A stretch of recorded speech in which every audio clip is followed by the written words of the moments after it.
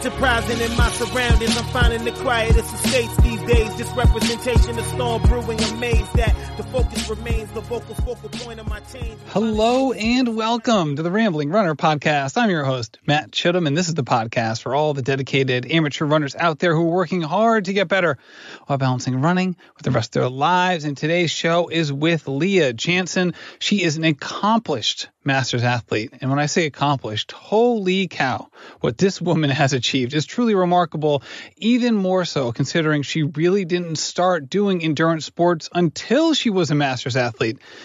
Truly remarkable. I mean, I really couldn't wait to talk to her. While she has really done such incredible stuff from the running perspective and in triathlon, what we talk and focus mostly on in this episode, luckily it's not my pronunciation, which I'm having a hard time with right now. We talk about the mind. So she works with so many athletes as well as herself on just overcoming hurdles and the things that we can do mentally and emotionally to get us to the spot where we think from a performance standpoint that we can get to, and overcoming those hurdles and those challenges and those self-defeating beliefs and all of those things. And I did an Instagram poll, I think it was 2 weeks ago, asking people what was stopping them from reaching their goals. And this was a huge portion of the audience that selected this topic. So we're going to dive much more into this, not just in this episode, but into coming episodes as well, because that's why we do this, is to help people get over those hurdles and to be their best running selves. And I'm so excited to be doing that with you today. So I'm so excited to dive into it here with Leah Jantzen. Leah, thank you so much for joining me and welcome to the show. Thank you for having me, Matt. This is super exciting. I'm really excited to talk to you because you seemed to have encountered something that so many people have been looking for centuries. In fact, I was just talking to someone from Florida. I know people looked for it down there oftentimes, and this is the fountain of youth. And I want to know, before we get into the specifics with what you've done with it, how did you come across it? Because you basically started doing all of your endurance sporting things, a variety of things at this point, after the age of 40. And what you've done since then is truly remarkable. And I'm not even sure where to start besides, just cutting to the chase and like, hey, where did you find this thing? Well, thank you for saying that. That's really, really kind of you. And I'm still searching for that fountain of youth. So if anybody knows where it is, let me know. I'm on the trail. But thanks again. And I think that the key to some of my success has been that I was late to the game. I think I didn't do any of the running or biking or swimming as a kid. So it was all new and fun and exciting. I'm not that runner who ran in college and has these memories of horrible track workouts where everyone was puking and it was just, horrible. I never had that. So I think that newness and freshness for me was part of the appeal. It was like, ooh, a sport, a new sport. I'm good at it. This is great. I felt like a kid again, Matt. I really, really do.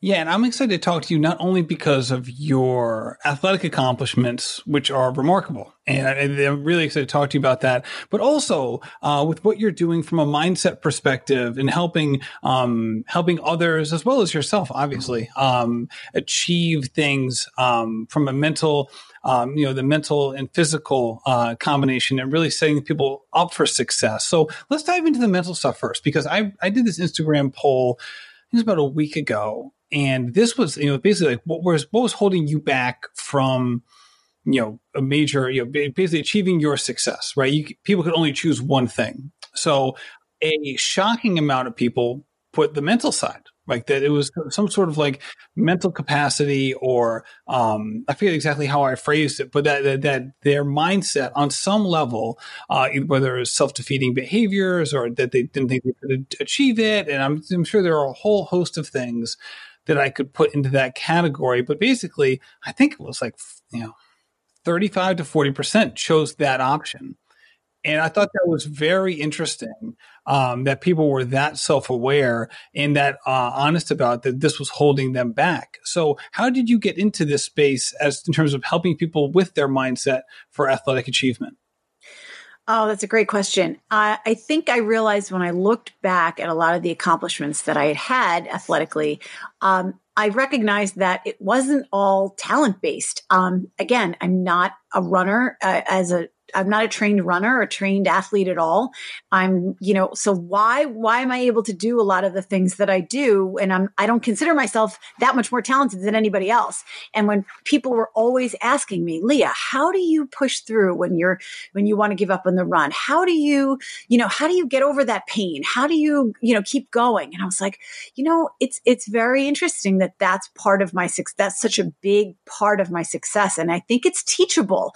I think it's very teachable. And I always tell people the only reason I get a better time in the race is I'm able to be uncomfortable longer than you. That's just it. I mean, I kind of feel that way. I get to, I can be in pain for longer than most people. So how do you get that way? You train that way, so I've learned to kind of embrace all of that struggle and that mental conditioning piece, because I think it's super important. It's the intangible. It's the one thing people don't train on. They have their training plan and they do the miles and they do the stretching, but they don't train their brain. They don't get into that nitty gritty of the visualization and of the, what to say to yourself when you're on that run and you're in that, you're doing those interval workouts and you're suffering, because when you can do that in a workout, it's going to come to you on race day. People think they're going to tap into this mindset on race day. It's just going to come out of nowhere. It's not, unless you've really trained on that. So I think that that's the missing piece for people that I'm passionate about teaching that. So that mindset shift that you're talking about, that is not necessarily sports related, right? It's valuable within sport, but you can adopt those approaches to basically any area of life. And you'd be probably very well served to do that. So while you have certainly incorporated it into your life from an athlete's perspective, was this sort of mental and emotional journey and practices and wellness and things like that, was this already part of your life that you were incorporating in other areas, or when did you start to go down this path? That's a great question, Matt. And I have to say that it's true. It's been a part of my life all along, and it's not just used in as competitively. I use it in all areas of my life. I've built a business. I've done all these things with the same kind of mindset, which is really expanding our belief of what's possible. People are so quick to, and I've heard you say it about that governor that they put on themselves. Oh, I can only do this, or I can only do that. And if we remove that governor and start to see what's actually possible and just go all in on that belief, we start to act that way. We start to behave our way to success, is what I like to say. So it is a mindset. I like to use it in sports because I speak sports. I love all kinds of athletics. In fact, I wrote my high school college essay on competition. I just grew up as a competitor. I love to compete, and I compete with myself. It's when you talk about sports, I'm competing with myself when I run. I'm competing with myself in triathlon. And even in my business, it's me versus me. So when we can start to expand our belief of what we're capable of and not what everyone else has deemed possible, we're so quick to listen to all the outside noise. Oh, well, no one in the, a 50-year-old woman is not going to run a sub-3 marathon. Really? Says who? Like, why is that the case? Who decided that was the truth? So we really, but people say that they believe it, but they have to act that way. They have to really behave it as well as just say it out loud. So there's a lot to this whole mindset piece, and it takes training, just like the physical side takes training, just like you have to follow that, that plan that your run coach has put out for you. You have to follow the mental plan too. All right. So who's like this wonderful thesis advisor that let you write something on competition? I'm trying to remember, like when I was in college, like that sort of stuff wasn't an option. Like I chose my major basically because it was like the only major, and I chose poli-sci where thesis was optional, because I was so dreading. If I knew I could write something cool like that, man, I'm going to go on a different route. That's funny. Yeah. No, it was my high school application to college. It was my college essay. Oh, yes. Oh my gosh. Okay. I misheard you. I apologize. That's funny. So this was baked in early. Okay. Yes. So, all right. So this was obviously part of your life right from the get go. So how, even at a young age, How did you and your family, because obviously they play a big major part in this, how did they help to ensure that competition was a positive part of your life and not something that could turn into a negative part of your life? That's a great question. I grew up in like I said, a very competitive household. My dad was super competitive. Everything we did was a competition, Matt. Everything. It was like, okay, who can throw the ball from the couch to the kitchen and get closest to the sink? It was always something. We were outside and it was like, all right, you guys run that way. So everything my dad sort of did for me and my brother was all around competition. We had the basketball hoop on the driveway and it was constantly. So I sort of grew up with that as my backdrop, really. But I never looked at competition as a negative. That's an interesting way to phrase it. But I did feel, I think the way it did backfire was I felt a lot of pressure as a kid from my dad to be like this awesome athlete. Like Leah, he was always so complimentary towards me. I was a tennis player. I was a volleyball player. I played basketball. I was an all-state tennis qualifier for New York. So I was good at sports, but I wasn't a standout. I was never a standout. I need to jump in here for a second. Yeah. I could have guessed just from the rhythms of your speech that you were a New Yorker. Like when you said I grew in New York, I was like, of course. Of course. I was trying to hide it, Matt. You caught me. You busted me. Yeah, I live on Long Island, New York, and I'm proud to say it. I was going to say, I was like, if you were going to say that, I'm like, I'm going to guess the part of New York. I'm almost upset that you told me where you were from, because I was going to be like, okay, this person is from Long Island. I'm going to guess Nassau County, and I'm going to say probably just east of Garden City if I had to guess. Okay, I'm Suffolk County. So sorry. All the way on the North Shore by the Long Island Sound. I'm about a mile from the water. So gotcha. Yeah. So North Shore. You're like in wine country over there. Almost. Go further west. So do you know where Port Jefferson is? Port Jeff is like a big where the ferry comes through. That's where I'm right there. I can hear the ferry sometimes. Gotcha. Okay, so like in the Smithtown area. Yeah, not far from Smithtown. Two towns over. Gotcha. Okay. All right. So keep going. I'm sorry. I jumped in. I get really excited about when I can start doing the geography game.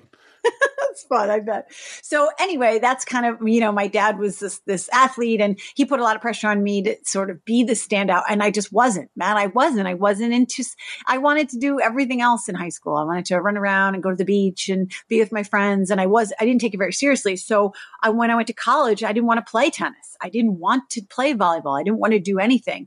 I was burnt out. So I regretted that, Matt. Honestly, I think if we come full circle and we talk about what drives me now, I think what drives me now is the unfinished business from then.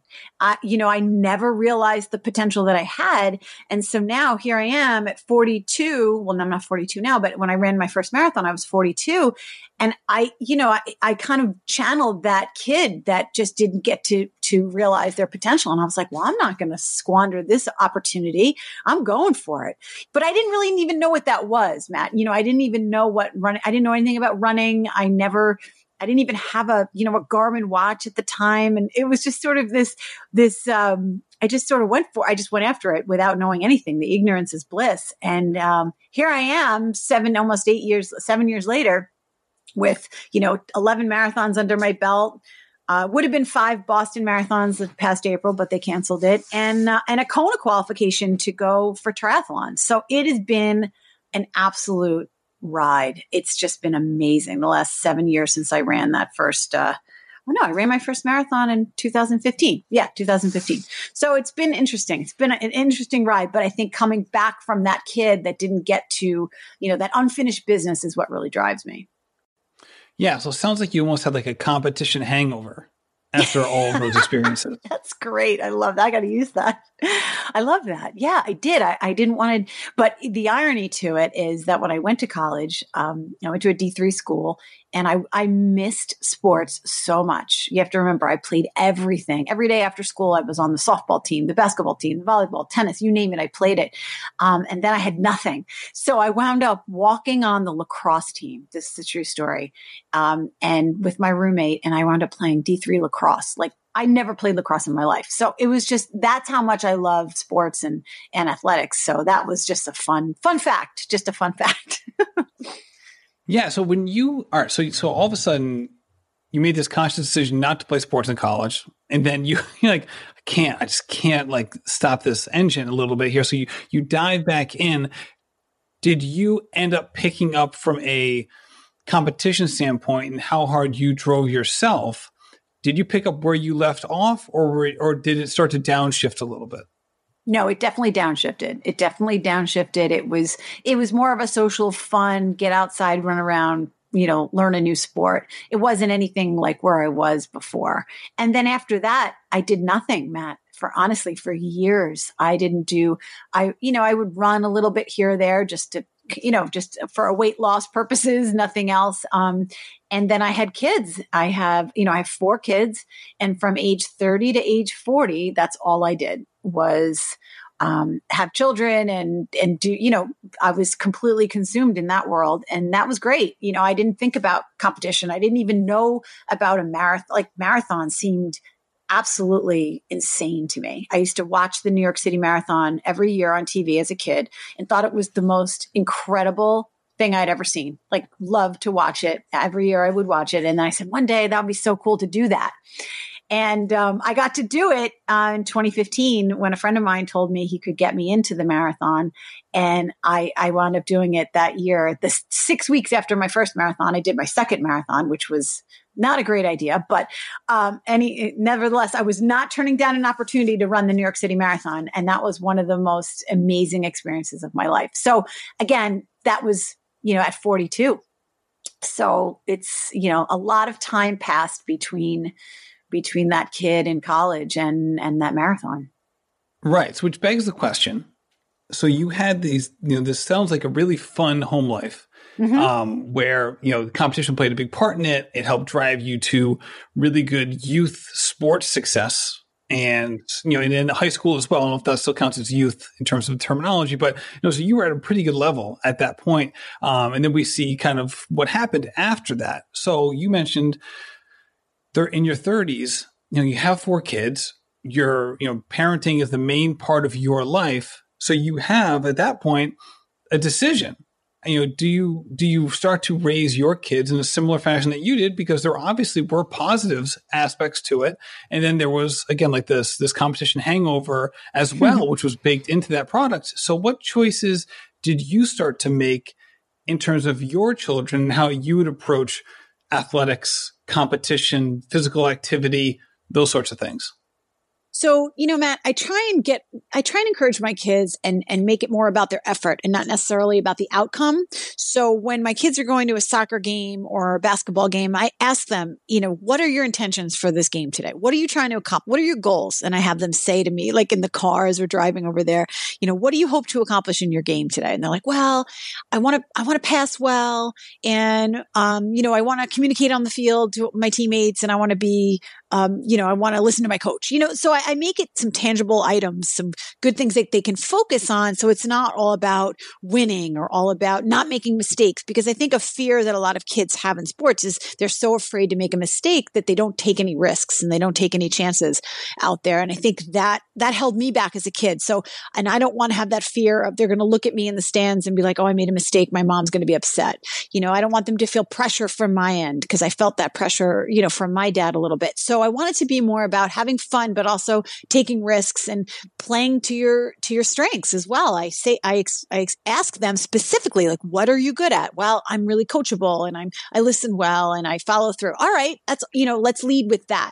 So I think, and I want them to be proud of what they do. And I'm proud. I want them to be proud of me. So I want them to watch me and say, wow, mommy works really hard and she really cares about being the best version of herself. That's sort of the message I'm trying to give them through my sports and races and training, because it takes time from them, so I try and explain to them when I'm in the basement on the treadmill or on the bike. I'm like, why do I do this? I said to my son, Charlie, the other night, I said, why does mommy get on the bike at 8:00 at night? And he's like, I don't know. I said, because I want to be the best version of me. I want to do the best that I can and work really hard every day. So I'm trying to instill a lot of those messages to them, as opposed to winning. And, it's not about winning. It's about the journey. It's about the process. It's about the commitment to whatever it is you're going for. That's what it's all about to me. So I try and instill that in my kids through my sports. All right. So you have 4 kids, Mm-hmm. and obviously they're not all the same. So Right. where does how do you approach them from an individualistic perspective and differentiate maybe some of these messages in terms of maybe, I'm using the word coach here kind of in quotes, like coaching them maybe a little bit differently depending on their past experiences, their age, and just their temperament? Yeah, that's a hard question to answer because, boys and girls are different and the ages are different. My 17-year-old daughter is going to be I'm going to talk to her way differently than I talk to my 12-year-old son. My 12-year-old son is afraid to make a mistake. So I have to coach him very differently. He has to be told just do your best. And if you make a mistake, that's okay because you're trying and it's all about the effort. My other little guy, he just wants to be like, look at me, look, I scored a goal. He's all excited about just making me proud. And then my littlest one is really aggressive and I have to be careful not to, because I see a lot of myself in her. I have to be careful not to put that on her, not to project that onto her and make her feel like she has to, so it's all about fun for an 8-year-old. Like I'm not looking for a kid that's going to get a full ride to, to Duke to play lacrosse. I want her to have a good time and enjoy sports because what I've learned on the other end of this is that it's a lifetime experience. It's a lifestyle. I want sports and athletics and exercise and competition to be for forever. It's my lifestyle now. It's not just, it doesn't define me. And just like I tell them, this doesn't define you. This is just part of who you are. For me, I learned later in life that this is really what lights me up and it makes me who I am. And if without the competition and the sports, I don't feel like myself. So I like to bring that to show my kids that this is, but if writing books and short stories is your thing, that's your thing. If making arts and crafts and being artistic is your thing, that's your thing. My thing is this, so I kind of try and teach them that it doesn't end with sports because I think they see me as, wow, mommy's this and mommy's that. And everybody, I work in the same school district that they go to and people go up to them all the time. Wow, your mom is so amazing. She did this and that. So they hear a lot about me and I don't want them to ever feel that there's any kind of pressure to perform it for me or anybody because of who I am and what I've done. That's a very big awareness for me. Yeah. I mean, qualifying for Kona is an enormous accomplishment for people who've been doing triathlon for decades, right? And you weren't doing it for decades and you got there. So I can see how you'd want to segment the two here. So when we first started talking on this call, you talked about how, using your mindset and your approach to push past difficulty, to approach hurdles, to get past them, to be comfortable with being uncomfortable and all of those things. And I can't wait to engage on all of those topics. And we also have the idea, again, especially for younger athletes and people new to a sport or any kind of activity for that matter, the idea of fun, enjoyment, being that as the foundation on which all these other experiences and successes and hurdles are built upon. So let's talk about the transition there of when things aren't simply a matter of like, all right, this is all about enjoyment. Because obviously if that's the only barometer for should we be doing something, then the idea of pushing past a hurdle would be anathema to the whole formula. So, right. so when do things start to change in terms of being, making sure that we're having an enjoyable experience or making sure our kids are having an enjoyable experience to then the transition to, okay, hurdles are a part of this, growth is a part of this, and how we're going to work through these things to ultimately maybe get to this higher level and understanding what that higher level could be and how to approach it. Well, it starts out as fun, right? I mean, I think we do this because it's fun. We do this because it's social. For me, it was a way to be social and exercise at the same time, right? I remember when I first started doing the running and my husband and I had kind of this deal. You get to go work out for an hour and you get an hour a day to do whatever you want. right? So we've got all these kids running around, and it was like this 1 hour to sort of have this peace and quiet or whatever you wanted. And for me, it was always exercise. So I got to exercise and socialize at the same time. Then I started to realize that if I'm going to spend, it became so important to me to spend that time very strategically. Okay, Matt. So I said, all right, if I'm going to run or if I'm going to I did CrossFit for a while, I'm going to make it count. Like I'm going to go out there and do and work really hard in that 1 hour that I have. And I think that's when it started to transition for me to more of a, wow, I can accomplish a lot in a small amount of time. My mindset had been, I'm a mom of 4. I work full time. I could never be competitive as a runner. I looked at all the runners locally that were really good. And I said, oh, this is what they must do all day long. Like I had no concept of, wow, you can actually train and work and be a mom and be pretty successful at it. So I made that shift into this is more than just a fun hobby for me. This is actually an opportunity for me to see what I'm kind of made of and see what I can do. And I had no idea. I said this on to someone the other day, like my first marathon was at 42. I thought that would be my fastest. I'm like, well, that'll be my fastest one because I'm the youngest. It never occurred to me that I could get faster as I got older. And that's when I started to realize how much the mindset it had such an impact on your performance, because once I flipped that switch and realized, no, I'm getting better as I get older because I'm a smarter athlete. I'm a more complete athlete. I'm more in touch with how to rest and how to recover and strategies and focus. There was so much, the learning curve was so steep that all of these other pieces of the training puzzle were enabling me to become better, even though I was getting older, so that was really a shift for me. And I still believe I can get faster. I'll be 48 in a couple of weeks. I'm like, my best marathon is still ahead of me. And, that's the choice I make, my mindset. I mean, it may be true. It may not. It doesn't matter. That's how I'm choosing to believe it and see it. And I think that's so important with all of this. So I think I answered your question in kind of a roundabout way, but not really sure. No, you did. So let's talk about when mindset held you back, right? We're going to talk a lot about things that you can do to enhance your mindset and to push past things. But before we get there, I think we all stumble, even those of us like yourself who coach this for a living or who do this as part of their living. So let's talk about for you when you look back and you're like, you know what, this is when my mindset wasn't where it needed to be. And this was the outcome, right? What are the prime examples that you can harken back to? Well, swimming for me was I did not know how to swim. I mean, I could swim to save my life. I live on an island, so I know how to swim, but I've never taken a swimming lesson. I didn't swim as a kid. So that was a major obstacle. And I had this mindset of I'm not a swimmer. And I would just say that out loud. I'm not a swimmer. I don't swim. And so that held me back for a while. And I had to get over that and say to myself, you know what? I'm not a swimmer yet. I'm not a swimmer now. I'm not a good swimmer yet.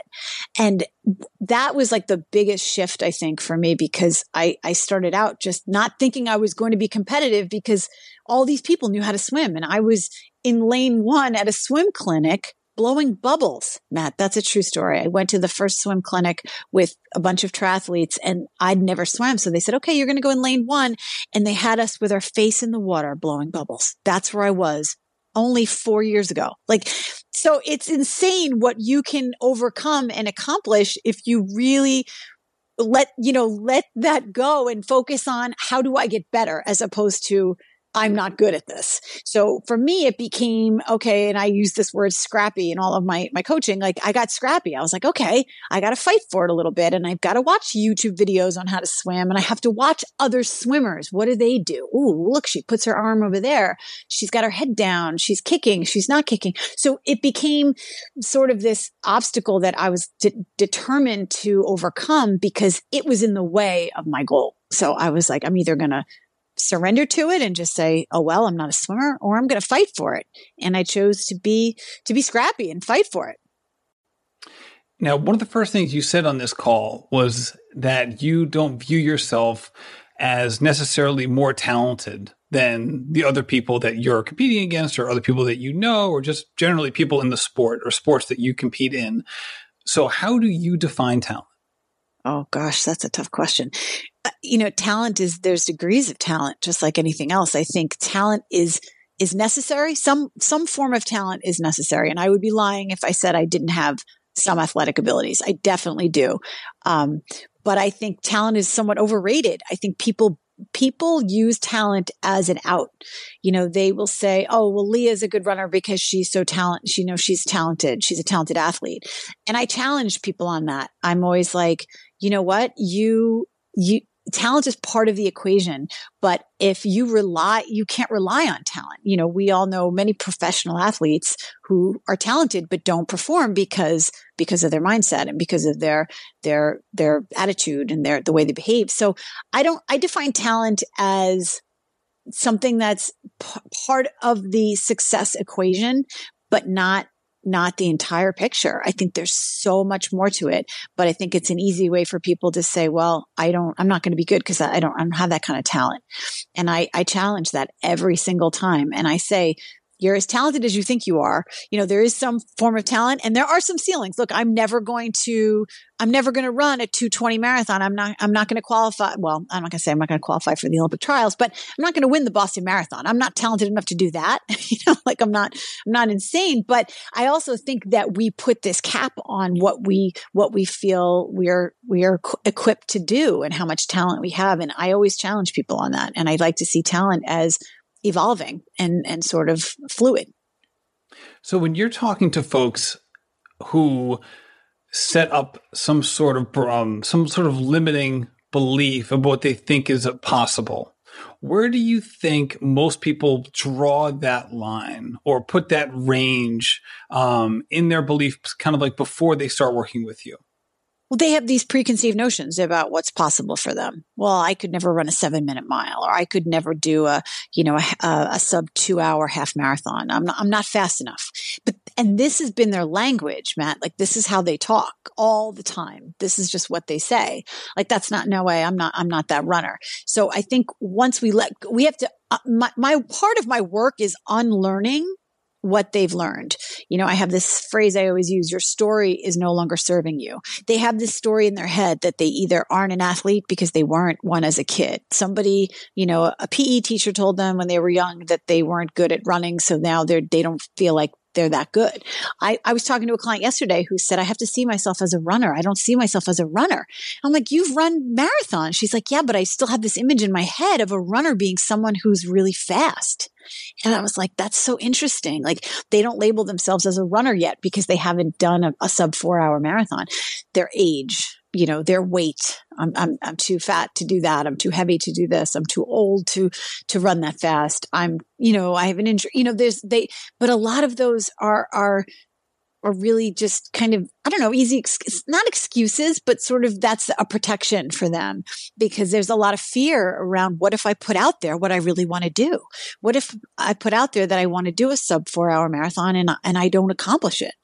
And to that, I say, who cares? Like, no one is watching what you're doing. No one really cares what you're doing more than you do.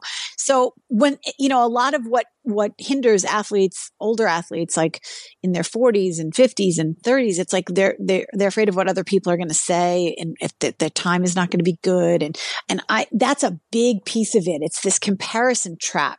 Matt, it's like, oh, well, they're watching me. No, they're not really watching you. Like, let go of all of that. That doesn't matter anymore. This is your turn to do it for you, not for anybody else. So there's a lot that goes on psychologically with people and their training and their limiting beliefs.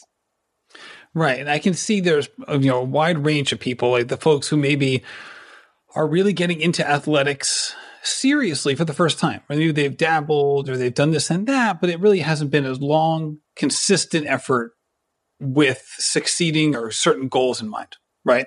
And I can see those kind of people being like, well, this is so new. Like, I've never gone down this path. I don't even know what, so like, they're kind of like, they're almost coming to their perceptions of what they can achieve with some sort of naivete because they're kind of new to the whole process.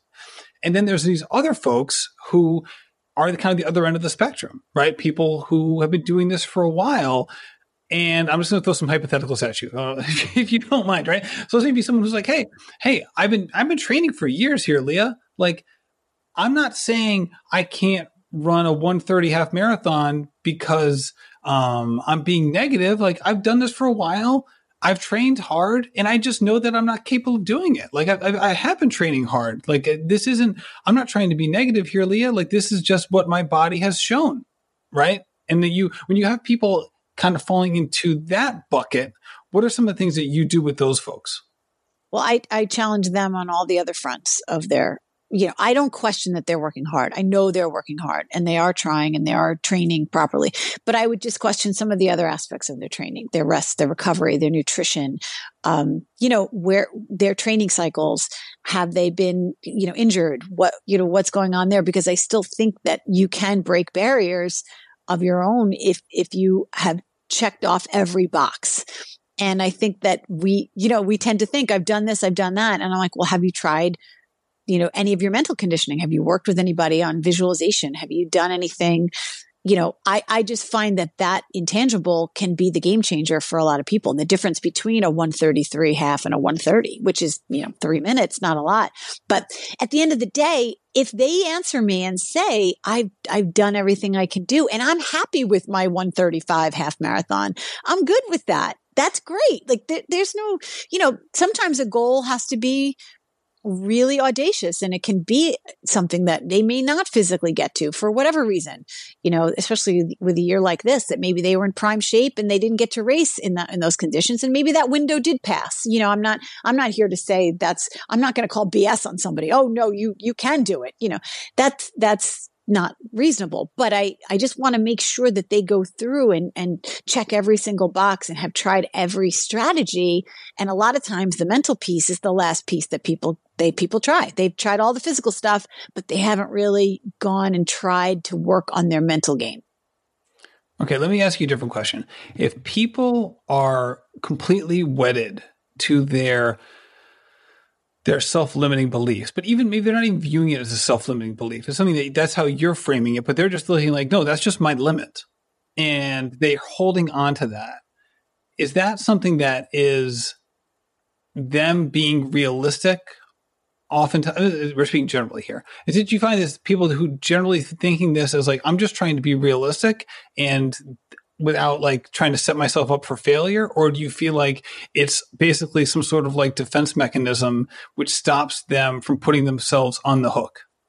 Yeah, I think a lot of it is a defense mechanism. Sometimes they just, it's safer. They're playing safer. They're, you know what? That's not possible for me. I'm, again, fill in the blank, too old, too overweight, too injured, too busy, whatever it is, insert whatever excuse. And I challenge that because sometimes I just want them to not put that limiting belief on themselves and say, all I want to hear them say is, yeah, maybe I could do it, but I'm choosing not to. That's different. I'm choosing not to because I don't want to work hard enough that I don't want to work as hard as I would need to work in order to get that time. That's a different answer than it's not possible. Right. So it's very different for them to say, you know what? Yeah, maybe I could do a sub-hour, 4-hour marathon, but I don't want to push myself that hard, and that's between them. That could be them telling themselves that that's their excuse. They don't want to push themselves, or maybe they don't believe it and they choose not to share that with me. Do you know what I'm saying? I think a lot of it is just about people's protection. I think they just don't want to know if they don't do it. And I challenge that too. Like, let's see what happens. Like, what do we say sometimes to your kids? Like, what's the worst that can happen? You fail? Okay. So what? You pick yourself back up and you keep going. That's the gift, is that experience of learning. Like, I went for it. It didn't happen. Right. And now I'm hungrier because I really want it. Because I decided I went after it and I didn't get it. So now I'm hungry for it. And I almost want to see that. I want to see people sort of go for it and fail and say, wow, that was hard. But you know what? I did better than I thought. Matt, that's the takeaway. You know what? I didn't think I would do the sub-4, but wow, I came pretty darn close and I'm pretty happy with myself. That gives them momentum to go back at it. Yeah, I completely fall into that camp of it being a defense mechanism. I know it has been for me many times in a variety of different areas. And shoot, I'm sure and even with me saying that now, I'm sure there's still plenty of places where I'm still doing it. And not just necessarily in my athletic endeavors, because it does, by limiting what you think you can accomplish, it definitely does feel safer, right? I think it's perfectly understandable to see how someone can get to that point, because if you do put yourself on the hook, not only do you say like, hey, like you can accomplish this, well then, because then it sets up this cascade of questions, right? Of like, oh, well then why haven't I? Or what's going wrong here, right? Like, what's the timeline on this? Is there a timeline? Is it next year? Is it the year after? Like, how do I not think about this? And I think oftentimes a big one is, our type A friends, who really can oftentimes focus on something to the point where it goes from being a positive in terms of their focus to all of a sudden it's a detriment, where now like this hardcore focus on a goal is now causing this, what used to be an outlet or a hobby, to now be a stressor on their life. So how do you approach this idea of, okay, you aren't limitless, but your limits are way, way beyond what you think they are, but at the same time, not having people stressed out about trying to get to that limit? So, okay, this is how I work with that. It's staying super present. Okay, Matt, it's about day in, day out. So you don't focus on the end result. I coach my clients and my athletes not to be outcome oriented, to be process oriented. So if your goal on race day should be, I want to do the best I can on this day under these circumstances. Okay.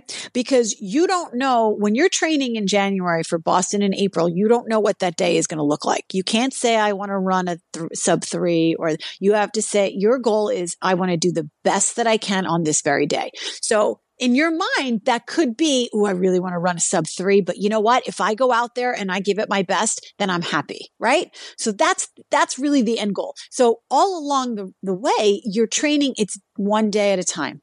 One day at a time. I want to give my best on this very day. I'm going to give my best on this very day. And each day you have to stay present, because if you focus on this outcome or this goal that could be too big and stressful, and now it's causing you to, it's backfiring. It's like, oh my gosh, I'm not capable. I'm not good enough. I'm not fit enough. I'm not committed enough. Who do I think I am trying to do something like this? Right? It can backfire. But if your goal remains on a daily basis to be intentional about every workout, right?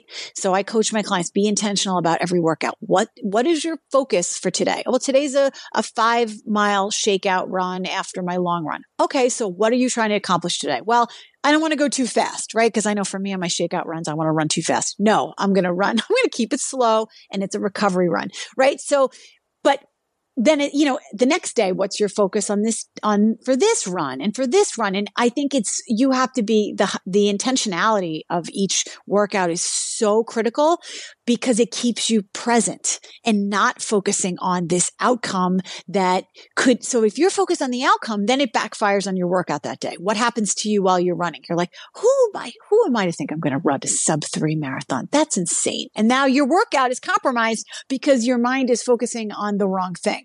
So what I do is I encourage my athletes, stay present, one workout at a time, one day at a time, focus. And then after the workout is over, you pull out of that workout the positives, right? What did you do well today? Well, you know what? My posture was good. My form was good. I was breathing well. Maybe the number wasn't what you needed it to be, but that's okay, because there's always something good in every workout, Matt. So I think a long answer to a difficult question, which is let's just keep the focus on doing our very best. And that will garner an outcome that is going to be what you have on that day. That's really all we're training for, is the best of our ability on that very day. All right. I love that. All right. Let's do the post failed workout conversation. All right. So I have this a lot with folks, and whether it's the race or the workout, well, let's just focus on the workout right now.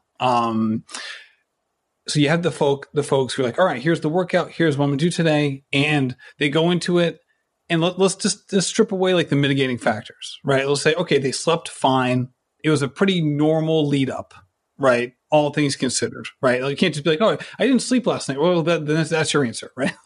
That's why your workout didn't go well. Let's minimize those external factors and say, hey, the workout didn't go great today. You know, we had 5 by 1 mile of threshold with, you know, a 2-minute walk break in between. And after the second one, I was just like, oh my gosh, my legs are so heavy. I can't do this.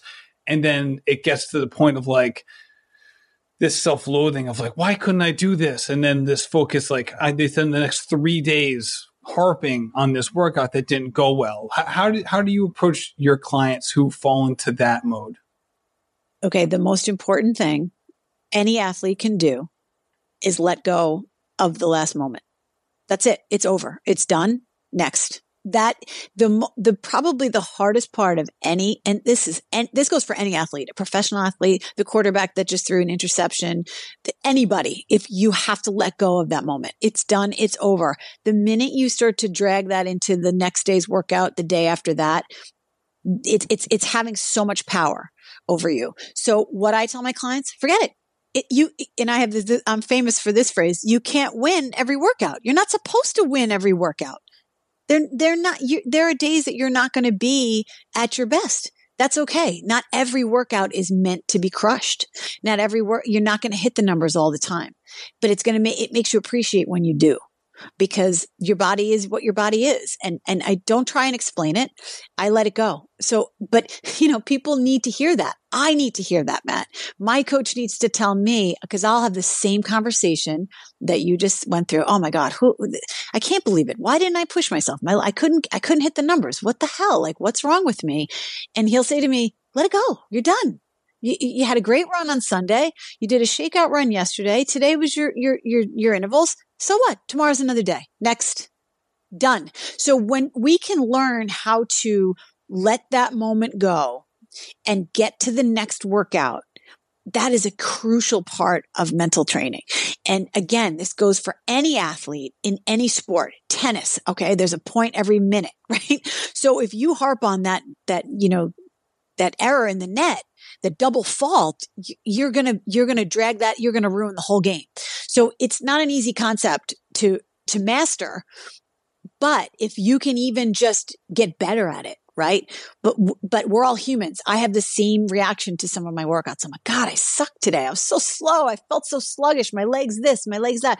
But then sometimes it does require you to look at your past week and say, okay, what did you do this week? And my coach will say, well, Sunday, Leah, you really pushed that pace. Remember the blah, blah, blah. And he'll point out certain things to me that may be affecting my Tuesday, or my Friday run that didn't go as well, the workout you're referring to. So, and I go, yeah, you know what? Maybe you're right. And let it go. Okay. So that's again, another long-winded answer, but I love this question because it comes up all the time. But we have to train ourselves to not win every workout, to be present as possible and to let it go. Yeah. I was listening to a podcast with Seth Godin, who's like this brilliant marketing guy. He's like one of the most popular blogs in the world for over a decade now.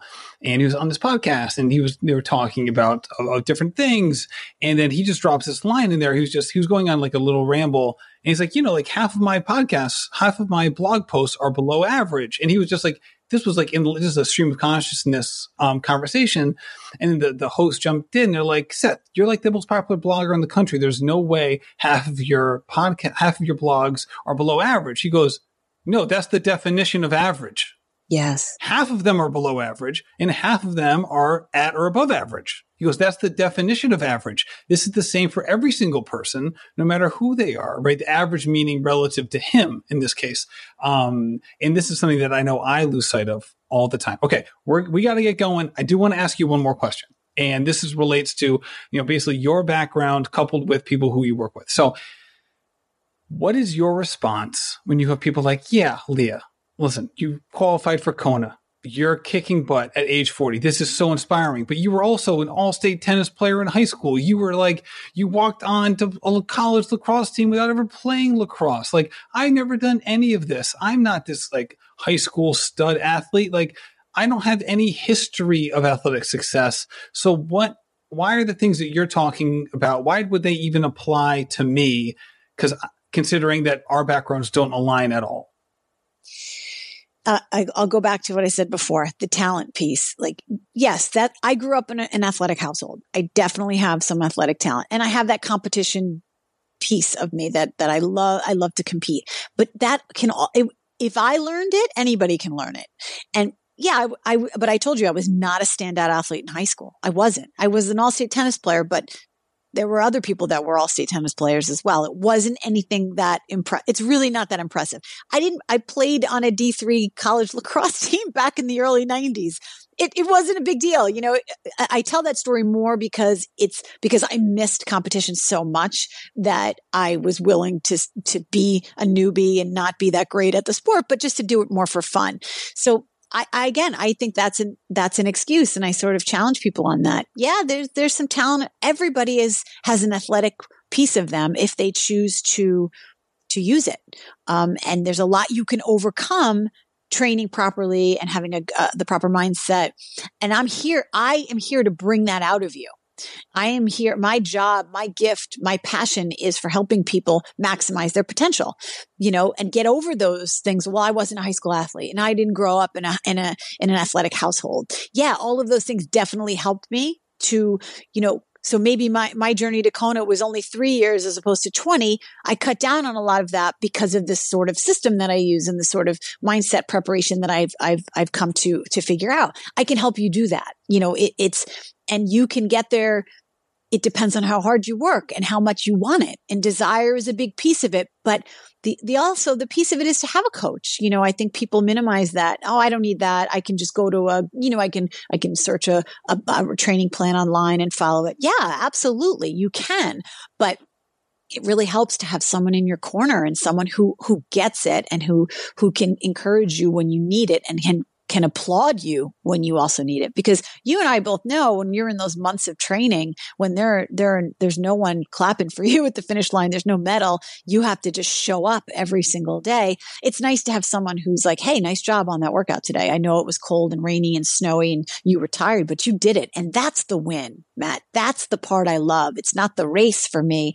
It's the daily wins and the weekly wins when you go out in that horrible weather and you crank out that 18 miler, that 20 miler, that 15, whatever it is, and you get it done when no one else is out there. You know, I thrive on being that 1%. I want everybody to be that 1% and do the things that other people won't do because that's the difference maker. I love it. All right. We got to get going. Thank you so much, Leah. This has been absolutely fantastic. If someone wants to learn more about you, where should they go? Well, they can go to my website, which is leahjantzen.com. I love Instagram. That's my favorite place to be. Find me on Instagram at Leah Jantzen, LEHJANTZEN. And we can talk running, triathlon, kids, family, the whole 9 yards. I'm pretty open book. So it's all because it's all part of the, you know, the behind the scenes is part of what makes it all fun. Leah, thank you so much for coming on the show. This was a blast. I absolutely love recording the podcast with people who are just doing extraordinary things, and you know, who can kind of share that message with so many other people. It just truly is remarkable. Also, as you heard in the mid-roll ad, you know, consistently trying to tell people about the Rambling Runner Summit for this exact reason, helping you be your best running self in 2021. You're going to hear from 23 of the top people in running, providing useful and experiential content that you'll have lifetime access to. And what better than that? You can get it for $150 now or $125 if you use one of the speakers discount codes. There are 23 speakers in total, and they each have a discount code. You can see it on their social media platforms. And when you use one of their speaker codes, not only do you save money, but it helps them out as well. So if you know someone who's speaking at that event, or you just happen to like someone who's speaking at that event, please use their discount code. This will help you and it will help them. So thank you so much for listening. It truly means so much to me knowing that not only do you find this to be entertaining and something that you can listen to, whether you're running or walking the dog or doing the dishes, but also that it's helping you as a runner and maybe even as a person. We'll see, but definitely as a runner. So thank you so much for listening and happy running. This has been a production of Rambling Runner Podcast. This podcast is produced by David Margetti of In Post Media. Thank you to Meta P for the music. His song, Righteous Path, featuring Rex Mayhem and Chip Fu, is produced by Symphonic Bang.